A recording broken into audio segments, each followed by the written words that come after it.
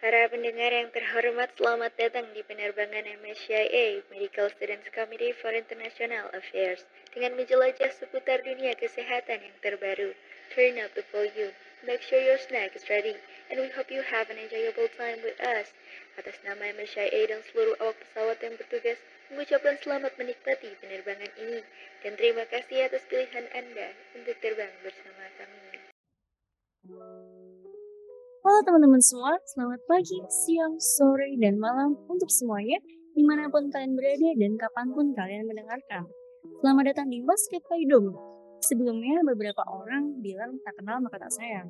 Jadi perkenalkan saya, Deswitri Luki Diantiasya, sebagai podcaster kali ini yang bertemakan The Future of Telemedicine to Improve the Quality of Health Service in Indonesia.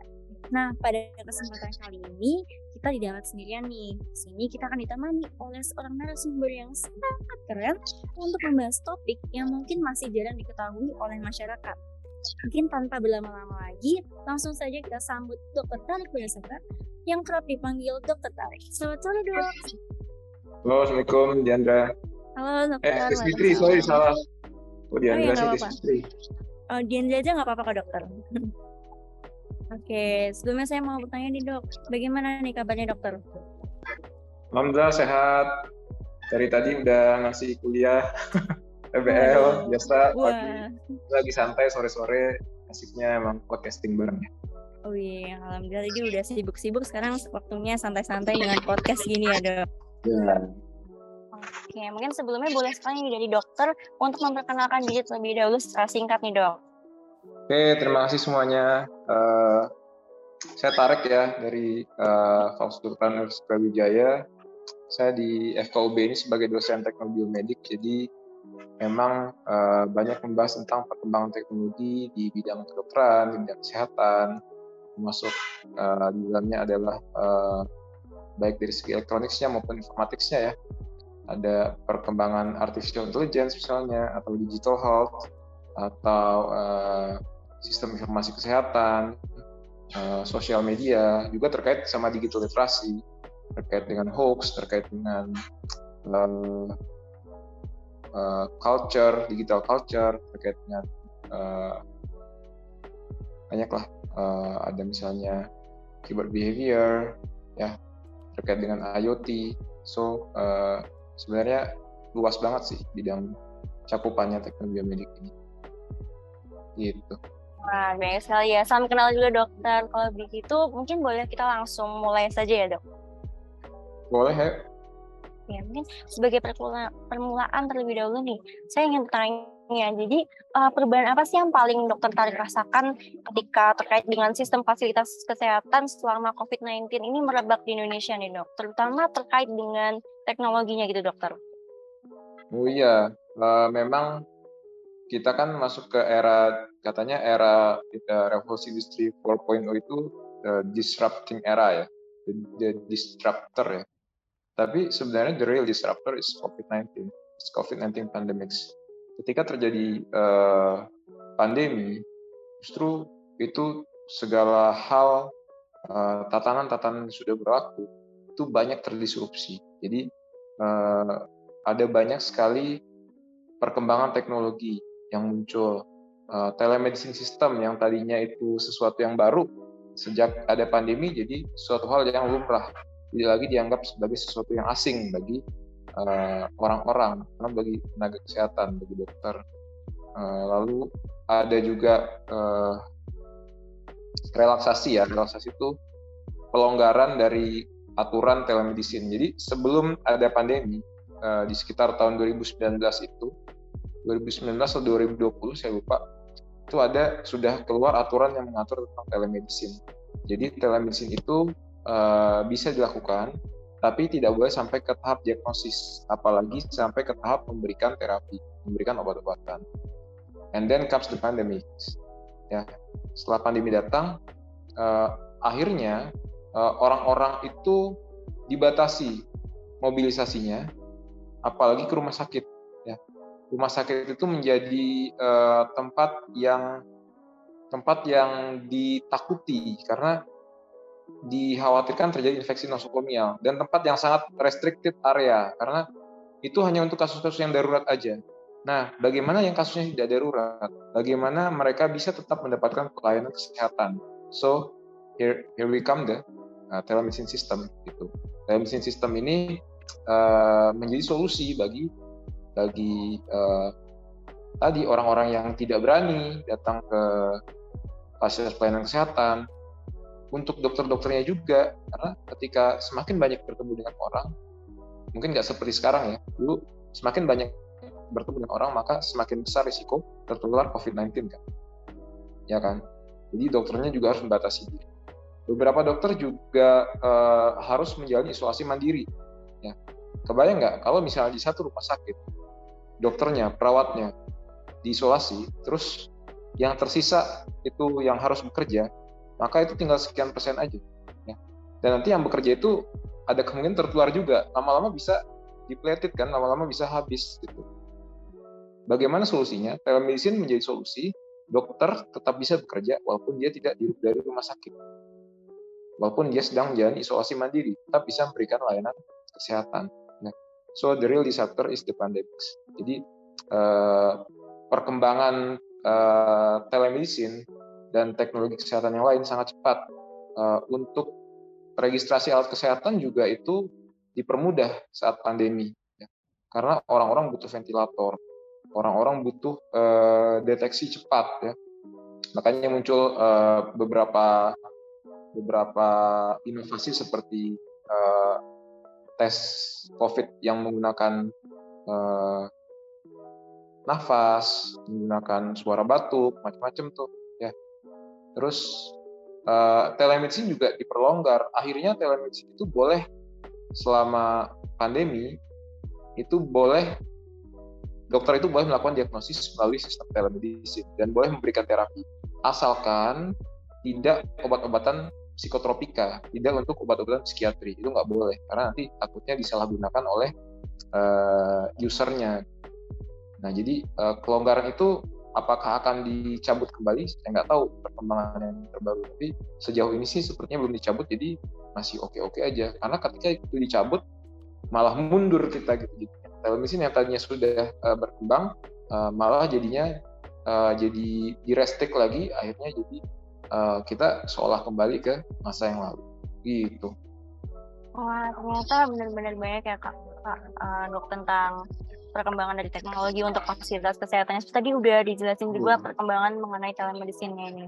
Tapi mungkin ini kan dari telemedicine ini kan sangat-sangat membantu meningkatkan kualitas kesehatan ya, terutama pada saat pandemi ini. Jadi mungkin saya ingin bertanya juga nih Dok, mungkin dari teman-teman kedokteran ini sudah mengetahui banyak tentang telemedicine, namun dari masyarakat umum saja kan tadi masih awam tentang telemedicine ini nih. Jadi mungkin boleh nggak nih Dok, dijelaskan sedikit tentang pengertian dan definisi dari telemedicine itu sendiri, serta gimana sih urgensi dibentuknya telemedicine ini, Dokter? Oh iya, jadi telemedicine itu sebenarnya adalah suatu nggak cuma praktek ya sebenarnya, suatu layanan medis yang diberikan dari jarak yang jauh, nggak harus jauh sih sebenarnya, dari suatu jarak menggunakan perangkat telekomunikasi. Jadi telenya itu berasal dari telekomunikasi. Ya. Jadi bukan dukun ya, bukan kita mengobati dari jarak jauh, wah dukun gimana gitu, enggak. Tapi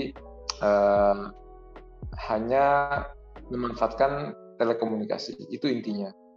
The core is the telecommunication system.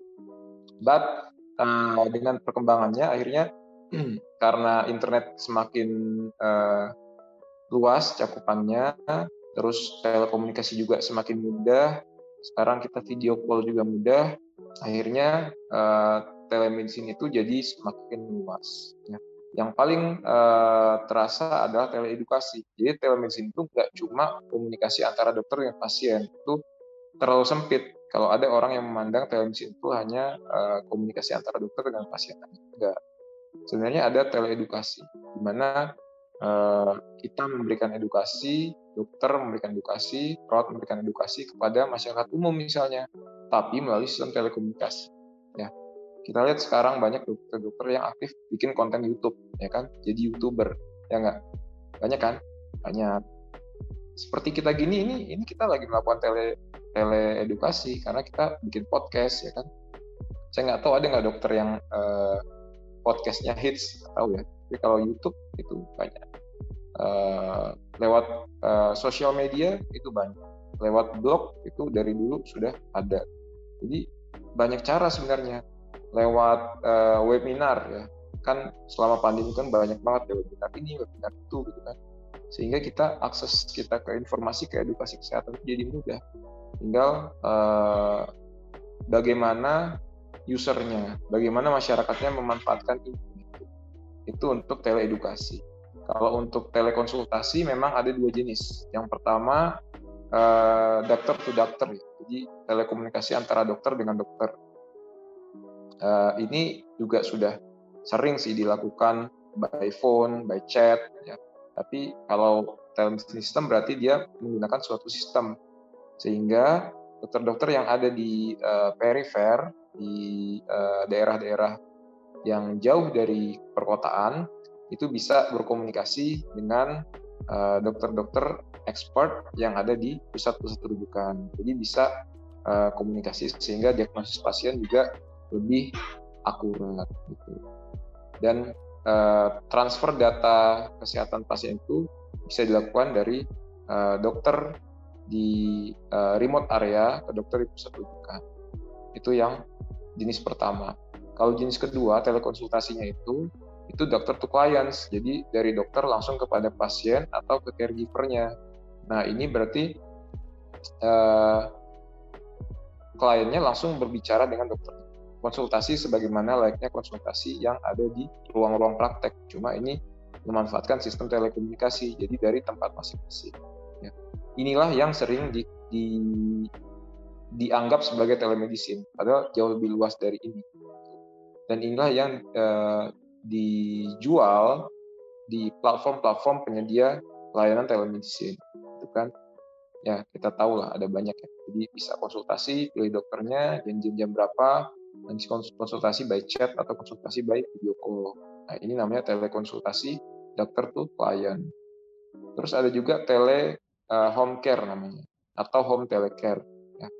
Jadi bagaimana seseorang itu dari rumah dia bisa data kesehatannya tetap dikirim, ya, ke dokternya, dan mungkin ketika ada suatu hal yang tidak normal itu dia akan mendapatkan notifikasi dokternya, ya.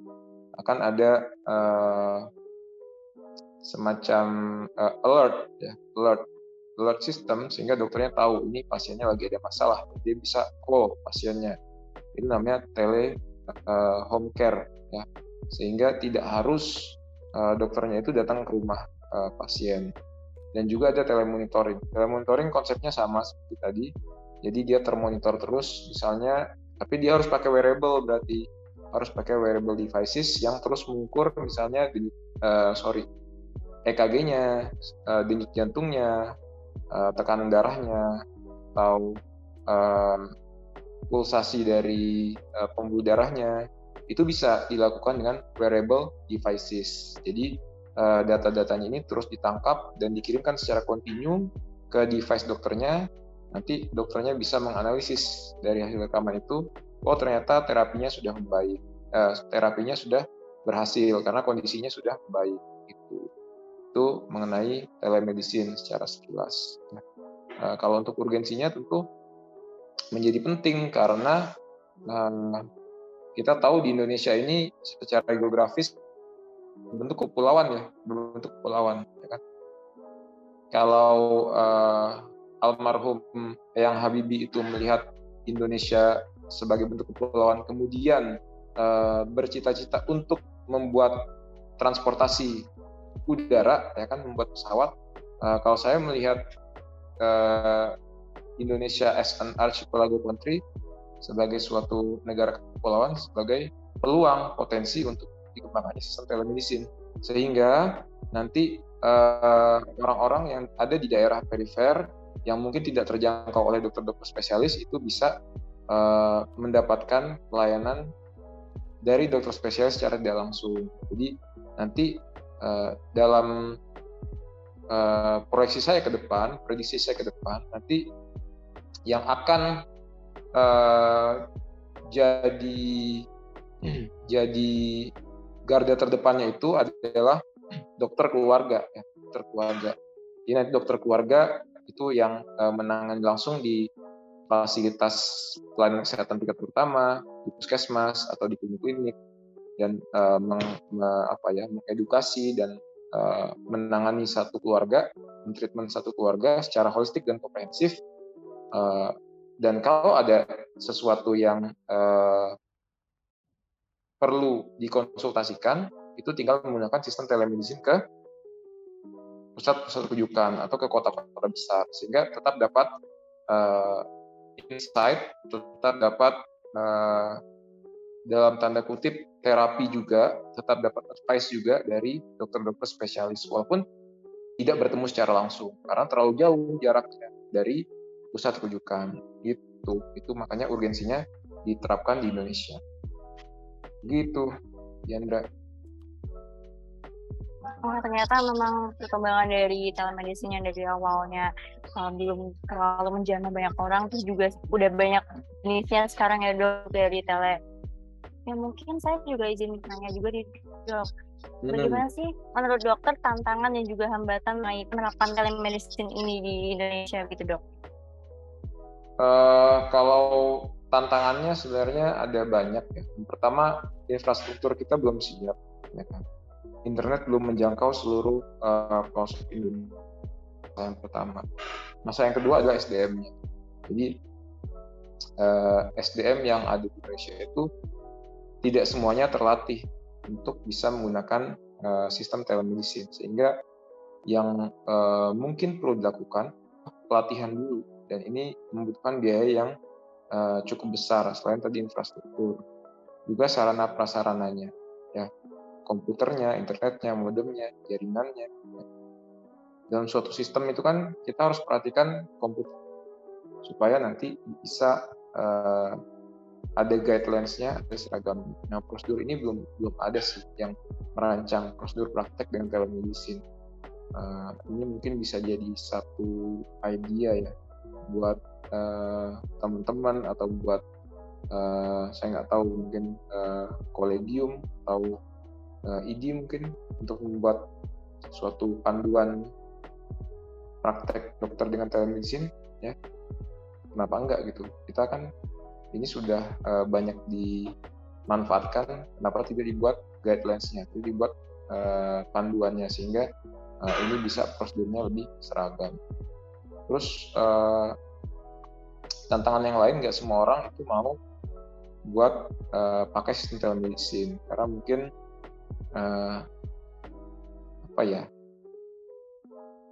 kurang berasa seperti ke dokter, mungkin itu tantangannya. Dan nggak semua dokter juga mau menggunakan sistem telemedicine atau bisa menggunakan sistem telemedicine, karena kalau dokter-dokter yang dari era veteran ya, itu mungkin untuk teknologi harus belajar lebih lama waktunya, ya, tidak terlalu adaptif terhadap teknologi baru. Tapi kalau dokter-dokter yang Gen X mungkin atau Gen Y itu bisa lebih cepat beradaptasi dengan teknologi baru. Terus yang jadi masalah lagi adalah data safety-nya ya, karena data medis ini merupakan data yang sensitif, ya kan? Jangan sampai dibobol. Kita heboh dengan hacker yang bisa membobol data pribadi orang kan akhir-akhir ini ya. Nah, kalau misalnya data medis dibobol itu bahaya, karena bisa dibocorkan, bisa jadi blackmailing, ya kan? Bisa dijual datanya, bahkan bisa dijual di pasar gelap. Data itu laku mahal, data kesehatan. Keamanan data, credentialing-nya juga. Nanti kalau ada masalah di sistem telemedicine-nya, siapa yang harus bertanggung jawab? Makanya kalau sekarang sistem telemedicine itu harus embed, harus menyatu, melekat, menempel ke satu fasilitas pelayanan kesehatan. Jadi nggak boleh berdiri sendiri. Ya. Nah, regulasinya nanti dia tetap tanggung jawabnya adalah tanggung jawab fasilitas pelayanan kesehatan tersebut. Jadi misalnya telemedicine diselenggarakan oleh rumah sakit ini. Nah, maka rumah sakit yang bertanggung jawab. Nah, masalahnya adalah sekarang platform-platform penyedia layanan telemedicine itu, apakah mereka sudah punya kaitan, punya ikatan dengan fasilitas pelayanan kesehatan. Nah, ini yang jadi masalah. Karena nanti kalau ada masalah, siapa yang harus bertanggung jawab?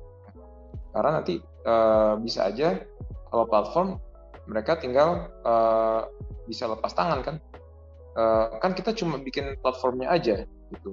Terus dokternya gimana? Apakah dokternya yang bisa disalahkan? Bisa aja dokternya. Oh, itu kan salah dokternya berarti. Tapi dokternya juga bisa mengelak. Maka tidak ada proses credentialing yang jelas gitu. Juga masalah ininya ya, masalah fee for services-nya ya. Jadi bagaimana pembayarannya ini juga masih harus diatur dengan jelas sehingga bisa lebih jelas gitu. Dan untuk sementara kan belum tercover sama BPJS ya di telemedicine kan.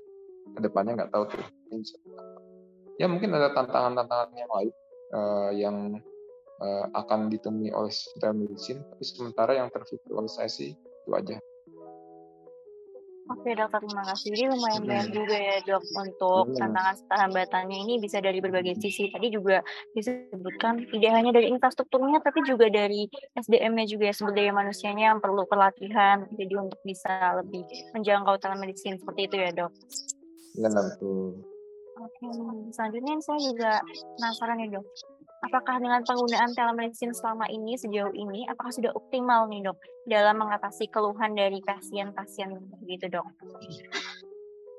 Ya ini saya nggak bisa jawab ya karena ini yang menjawab harus user ya, dan saya nggak punya data apakah user itu cukup puas dengan layanan yang mereka terima di sistem telemedicine.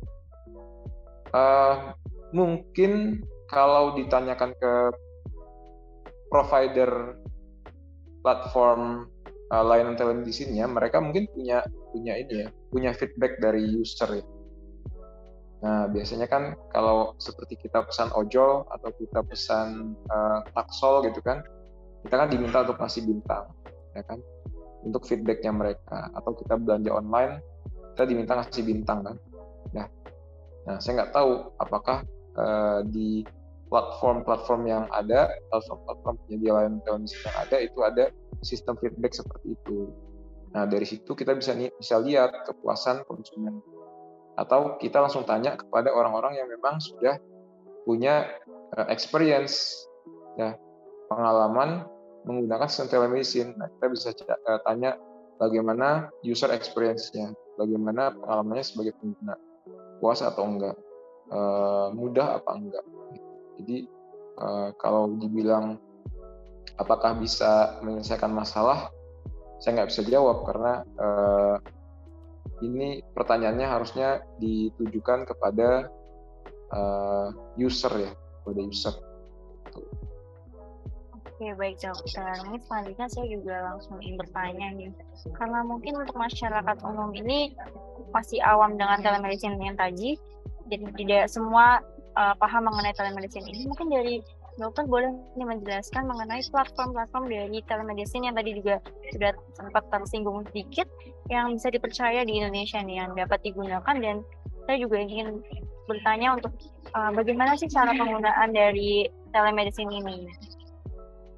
Oke, jadi untuk platform mungkin saya nggak perlu sebutkan namanya ya. Beberapa sudah cukup dikenal oleh masyarakat karena nanti khawatirnya saya dipikir disponsori ya oleh platform-platform tersebut gitu. Karena ini kan bukan konten berbayar ya, konten yang disponsori gitu. Jadi ya masyarakat udah tahu lah beberapa karena memang sudah cukup dikenal. Saya juga tidak terafiliasi dengan satupun sistem platform penyedia layanan telemedicine yang ada. Jadi masyarakat bisa lihat sendiri ya masyarakat bisa lihat sendiri mana yang kira-kira dokternya cukup lengkap, pilihan spesialisasinya, mana yang harganya lebih terjangkau, mana yang user interface-nya lebih mudah untuk digunakan. Untuk cara penggunaannya saya pikir tiap platform beda-beda ya, tergantung dari pertama perangkat yang digunakan, pakai laptop atau pakai tablet atau pakai handphone, ya kan. Terus media komunikasinya juga beda-beda kan, ada yang pakai chat, ada yang mungkin by call gitu ya, ada yang mungkin video call, tapi yang setahu saya sih itu by chat ya, biasanya by chat. Nah terus jadi kalau by chat ya tinggalkan pesan aja. Untuk masalah pembayarannya juga setahu saya sih beli voucher ya, di voucher, nanti voucher itu akan dipakai untuk membayar biaya layanan. Jadi biaya layanannya itu kalau nggak salah ada durasinya. Misalnya 15 menit itu sekian biayanya, maka voucher kita nanti terpotong. Atau mungkin bisa pakai e-money juga ya, saya kurang tahu karena memang setiap platform beda dan saya tidak pernah mencoba semua platform ya, semua platform belum pernah saya cobain satu-satu, jadi saya juga nggak tahu. Oke, baik dok, terima kasih. Saya juga pernah menggunakan salah satu platform dari telemedicine dan menurut saya juga lumayan mudah untuk menggunakan dari telemedicine itu dok. Oke, mungkin ini jadi pertanyaan terakhir dari kami nih dok, di podcast kita hari ini. Jadi saya ingin bertanya, apakah boleh disampaikan dari Dr. Tarek mengenai harapan dokter ke depannya terkait dengan kebijakan pelayanan kesehatan di Indonesia, terutama terkait dengan sistem telemedicine ini ke depannya, dok? Ya, kalau harapan saya sih seperti yang tadi ya, karena kita negara kepulauan, dokternya juga tidak tersedia di seluruh daerah, apalagi dokter spesialis. Jadi saya berharap telemedicine ini didorong terus maju gitu oleh para stakeholders, pemangku kebijakan, dan jangan sampai mundur ke belakang lagi. Mungkin bisa dibandingkan dengan beberapa negara ya, seperti Singapura misalnya, bagaimana penerapan telemedicine di sana. Mungkin itu bisa diadopt juga, walaupun nanti perlu modifikasi-modifikasi yang sesuai dengan kearifan lokal kita di Indonesia gitu ya. Jadi saya harap sih nanti ke depannya itu ada kolaborasi antara ada optimalisasi dari peran dokter keluarga ya dengan penguatan oleh sistem telemedicine gitu. Sehingga nanti pelayanan kesehatan itu lebih merata. Saya nggak bisa bilang merata untuk seluruh daerah di Indonesia ya, pasti nggak merata, tapi setidaknya sedikit lebih merata lah daripada sekarang kan kita tahu subspesialis hanya ada di kota-kota besar gitu kan, di kota kecil kadang nggak ada subspesialisnya, terus spesialis juga mungkin ada beberapa kabupaten yang tidak memiliki subspesialis, terutama di luar Jawa ya, luar Jawa. Kalau di Jawa saya pikir di semua kabupaten adalah dokter spesialis ya. Cuma nggak tahu juga itu harus dilihat tadi. Kebijakannya saya harap sih ke arah sana karena untuk mendukung kebutuhan layanan medis di Indonesia supaya seluruh rakyat Indonesia itu bisa mendapatkan kualitas pelayanan yang hampir sama, setidaknya hampir sama ya. Kalau sama persis nggak mungkin ya. Setidaknya ketimpangannya tidak terlalu jauh. Itu sih mempersempit ketimpangan itu ya. Jadi gap-nya itu dipersempit itu sih. Oke, baik, terima kasih dokter. Mungkin karena tadi itu adalah pertanyaan terakhir dari kesempatan kali ini, saya juga izin untuk menyimpulkan sedikit ya dokter dari pembahasan kita awal tadi dokter. Jadi telemedicine ini benar-benar sangat membantu untuk meningkatkan kualitas kesehatan masyarakat di era pandemi ini, terutama ya karena memang mobilitas dari masyarakat ini kan karena era pandemi ini mulai diminimalisir. Jadi lebih banyak yang beralih ke dunia teknologi, dan salah satu contohnya untuk fasilitas kesehatan ini dari telemedicine ini. Dari saya juga merasa telemedicine ini sangat berguna bagi banyak orang, bagi saya sendiri terutama karena lebih mudah mengakses fasilitas kesehatannya begitu dokter. Kemudian juga ada beberapa tantangan dan juga hambatan yang tadi sudah disebutkan, mulai dari sumber daya manusianya maupun juga dari infrastrukturnya sendiri. Nah, kemudian mungkin kita bisa berharap untuk telemedicine ini agar semakin baik dan semakin lebih berkembang sehingga bisa menjangkau banyak masyarakat, dan semoga masyarakat ini dengan adanya telemedicine ini bisa mendapatkan setidaknya fasilitas kesehatan yang hampir setidaknya merata begitu dokter. Ya. Baik, mungkin karena ada satu agenda yang mungkin tidak boleh kita lupakan nih dokter. Mungkin dari dokter ada closing statement nggak nih dok bagi teman-teman pendengar yang mungkin masih ragu untuk menggunakan telemedicine? Oke, kalau menurut saya sih teman-teman harus siap ya, harus siap dengan perkembangan teknologi ini. Kan mungkin banyak yang mendengarkan adalah mahasiswa kedokteran ya. Kalau ini dari Dome. Jadi saya harap sih teman-teman itu sudah siap. Jadi ketika nanti teman-teman lulus sudah siap dengan kondisi di mana teknologi itu sudah berkembang. Itu sih yang saya harapkan. Jadi teman-teman sudah siap ketika mendengar telemedicine, teman-teman udah tahu telemedicine itu apa, cara kerjanya bagaimana, dan teman-teman bisa melayani masyarakat lewat sistem telemedicine. Gitu. Nggak kagok lagi, nggak gagap, ya, nggak kaget. Juga nggak cuma telemedicine sih, tapi juga perkembangan teknologi yang lainnya, IoT, AI, kan, digital health, dan lain-lain. Dan itu sangat menarik ya. Oke, baik, terima kasih. Benar ya, kita dari kata dokter Tarik tadi, kita harus lebih siap nih untuk mengakses perkembangan teknologi. Salah satunya tentang telemedicine tadi. Benar-benar closing statement yang sangat luar biasa nih dok. Oke, mungkin karena kita sudah berada di ujung podcast nih dok, saya mengucapkan terima kasih banyak kepada dokter Tarik karena telah meluangkan waktunya yang sangat berharga untuk hadir dan berbagi ilmu dengan teman-teman di sini. Saya juga berterima. Nah, saya juga ingin berterima kasih kepada seluruh teman-teman yang telah mendengarkan podcast ini dari awal hingga akhir. Saya Dian Resia selaku moderator pada podcast kali ini, izin pamit undur diri. Mohon maaf apabila terdapat salah kata. Terima kasih dan sampai jumpa di podcast Maskapai Domi selanjutnya.